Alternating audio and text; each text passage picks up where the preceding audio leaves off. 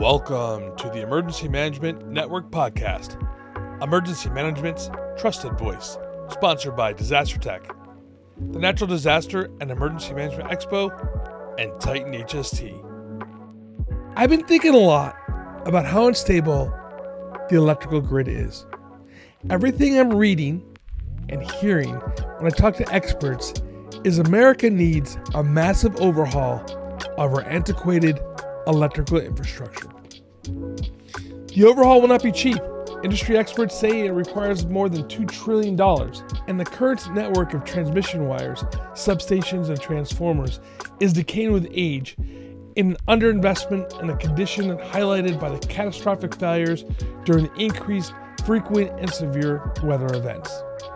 According to Rutgers, examination of federal data, power outages over the last 6 years have more than doubled compared to the previous 6. In the past 2 years, power systems have collapsed in the Gulf Coast hurricanes, West Coast fires, Midwest heat waves, and the Texas deep freeze, causing prolonged and sometimes deadly outages.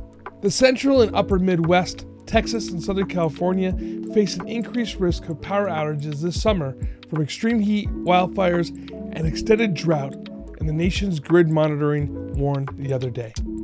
In a dire new assessment, the North American Electric Reliability Corporation, the NERC, described regions of the country pushed closer than ever towards energy emergencies and combined with climate change impacts and the transition from traditional fossil fuel generators to carbon-free renewable power.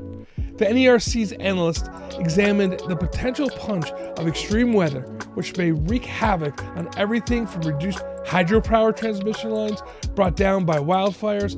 Grid operators are increasingly relying on intermittent resources like wind and solar as coal units retire, and the reliability of emissions of gas resources come under scrutiny. How this summer unfolds may also have political ramifications, as it could affect public support of President Joe Biden's push to decarbonize the U.S. grid by 2035. The NERC report also highlighted an increased urgent hazard to grid operations from electronic controls that link wind and solar farms to high-voltage grid networks. The device, called power inverters, must be programmed to ride through short-term disturbances, such as the loss of a large power plant or a high-voltage line, but too often they are not. And according to the report, those that shut down compound the stress on the grid.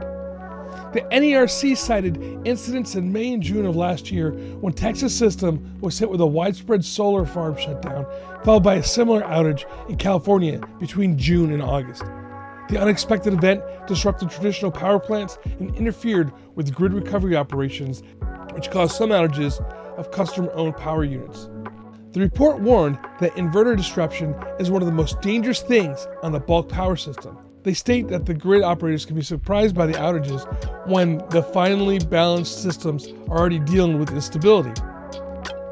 So, highlighting the most serious regional threats, the report said at the Mid-Continent Independent System Operator, MISO, grid managed and energy market operator by the Central Midwest, faces capacity shortfalls in its north and central areas, resulting in high risk of energy emergencies during the peak summer conditions. More extreme temperatures and higher generation outages or low wind conditions expose the MISO's north and central areas to higher risk of temporary operator-initiated load shedding to maintain system reliability. The report said that MISO's region, which runs from Canada's Manitoba province to Louisiana. An elevated risk of energy emergencies persist across the west this summer, and also dry hydrology conditions threaten the availability of hydroelectricity energy for transfer.